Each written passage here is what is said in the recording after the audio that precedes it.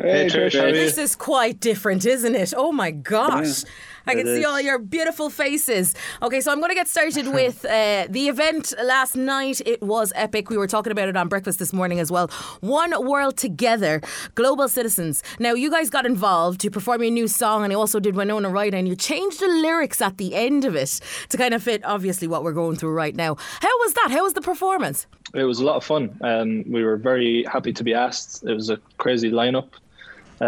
So it was an honour to be a part of it and to be contributing to something so important in the time we're in now. And we had a lot of fun doing it. I think a lot of people are getting fun out of watching live streams and stuff, but for us actually doing the live streams, it's fun for us because it gives us something to look forward to and some work to do. So we were very happy with it, very pleased. Excellent. And whose idea was it then to change the lyrics at the end of Winona Ryder?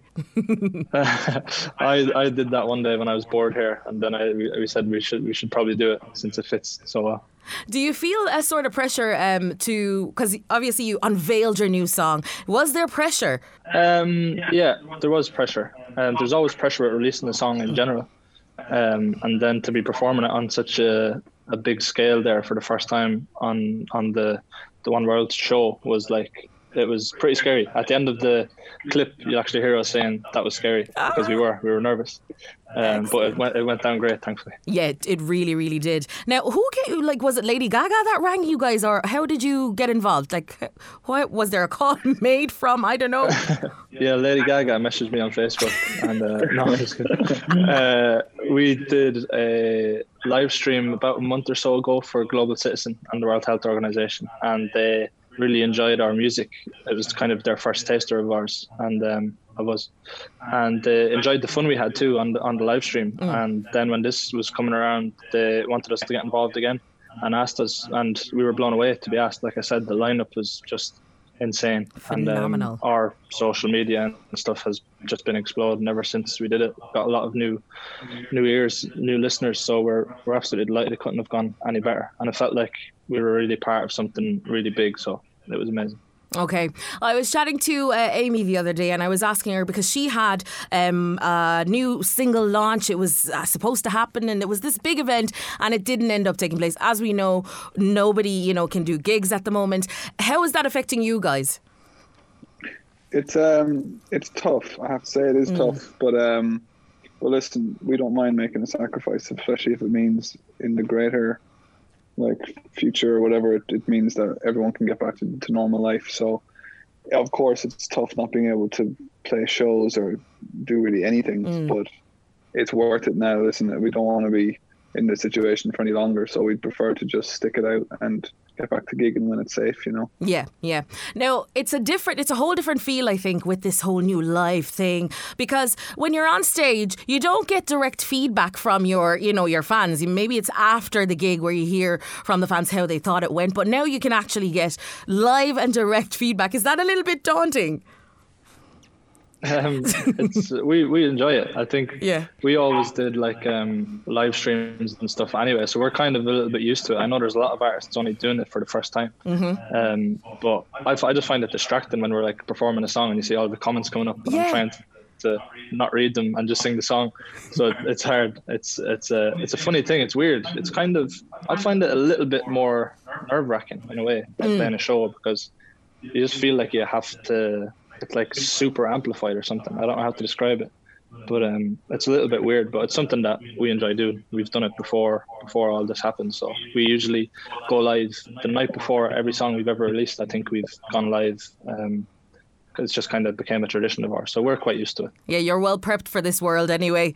Now tell me about the new single, Troublemaker. We love it here at Beat 102 103. We are just jamming away to it. So tell me how this one was put together, who was involved with the writing, and how did it come together? Yeah.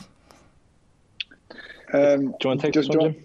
I'll take this one because I'll take this. So Ryan had a voice note on his phone that he, in usual form, won't show anybody because he thinks it's not good enough or whatever he thinks. I don't know. Anyway, I heard it by chance one day, and I was like, "This is great." It was the verse and the pre-chorus of Troublemaker. I was like, "This is great, Ryan. Finish this song."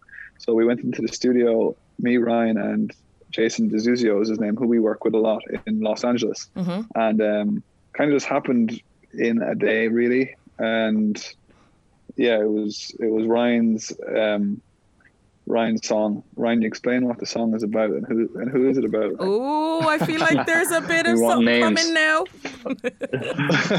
Imagine your own band saying that to you on an interview. I'm not going to say who it's about. Spill the beans. I don't even know who it's I would about. never do that. Just your first name, right? I don't. I don't even know who it's about. It's about a girl who caused me a lot of trouble, but it was a lot of fun at the same time, and I really enjoyed that. Sometimes it's good just you can feel the trouble coming, but it's just like just dive in head first, and it was that kind of thing. And I knew I'd get in trouble, I knew I'd have fun, and I knew I'd get some good songs out of it. So thankfully I got all of those things, and that's what Troublemaker is about. This is the thing about dating musicians. You never know when you're going to end up in one of their songs. Yeah, that's the thing. You have to be prepared. So you guys were touring with the Jonas Brothers beforehand. How was that? It was amazing. It was we had Jonas had seen us. He'd heard our music somehow, and then we were playing a show in the Troubadour in Los Angeles last year, and he just happened to be driving past. And he pulled up outside, and all of our fans were outside, and he was asking who's playing inside, and they said, "Picture this," and he was like, "Oh wow, there's actually a video of it online somewhere." He was like, "Oh wow, I know them," and he started playing our song "One Drink" on the radio, and that was kind of the start of our relationship. We messaged him on Instagram, we got talking to him, and then he invited us onto the tour because he was such a fan, and we got to tour and play arenas all over Europe and the UK, in these crazy arenas, Wembley, and all of these amazing places. And their crew and the boys themselves are just the nicest people on the planet. So it was such an enjoyable tour, and we got so many new fans from it as well, which was just amazing, playing on that level every night and just having so much fun, because we're used to playing big headline shows. So when you're an opening act, the pressure is like, it's a little easier. You don't feel like the whole weight on you as much, so you're able to actually maybe enjoy it a little bit more. So it was so much fun. And do you guys still keep in contact now? We're all in we the do same. indeed. Oh, you're frozen, Jimmy. Jimmy's gone. Jimmy's frozen. Oh, We do indeed keep in contact. I would say Jonas is probably my most famous contact in my phone. you're like the third or the fourth Jonas brother. Yeah. Excellent stuff. Now, I know there's probably been so many different career highlights for you guys, but what has been maybe the best so far? I'll give you my answer first. Yeah. I think for me, releasing our debut album was just such a big moment for me and for us all. It was like, I never thought I would ever release an album of music, and that really just sticks out in my mind all the time, and I'm so proud of it and how it went. So that's, for me, that kind of the first thing that pops into my head every time. What about you lads? Yeah. I think 5 nights in the 3 Arena as well. Oh, deadly. Big one. Yeah. Yeah. First time we done an arena, which was the SSE in Belfast. That was great. Yeah. The 5 nights in Dublin were great, but even the Jonas Brothers for me was crazy, because I remember being a kid coming home from school, and every day you'd stick on Disney Channel and the Jonas Brothers was on. Yeah. And then doing our first show, we're up on stage, and then we look behind us and all the brothers are watching us, and you're like, this is just crazy what's happening. So that was definitely a peak for me, a highlight. Ah, excellent. It brought you right back to being your teens again. I love those moments. Oh, but okay, so third full-length album on the way. What can people expect from this one, guys? We've already got a taster and we're loving it. I think they can expect something different again, because if you listen to our first 2 albums, they're quite different sonically and mood-wise and everything. It's something that I think we just naturally do as creatives. We just kind of expand all the time. It's not really a conscious thing. So it'll probably be a little bit different again, but it's always going to be a very picture this album as the first 2 are.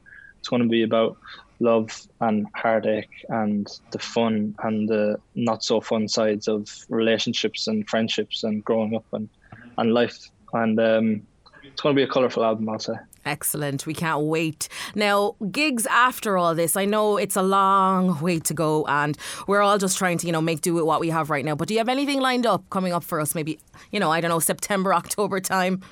It really is a weird time, Yeah. because there's no way of kind of knowing when when you can actually put a show on. So we're just kind of playing it by ear at the minute. I mean, we're supposed to have 3 big shows in June, Belfast, Cork and Dublin.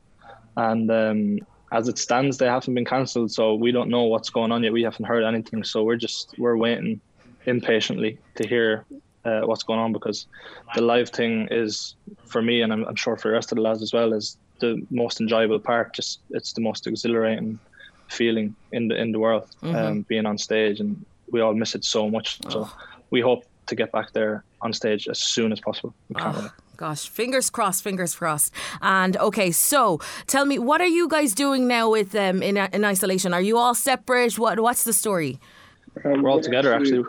Yeah, we're all. Are you all together? In different rooms in the same house. All right, I didn't realise. I actually thought you were all in separate houses. Oh, the joys of this, eh? Okay, how is it then being in isolation, all 5 of you? We haven't really seen each other, though.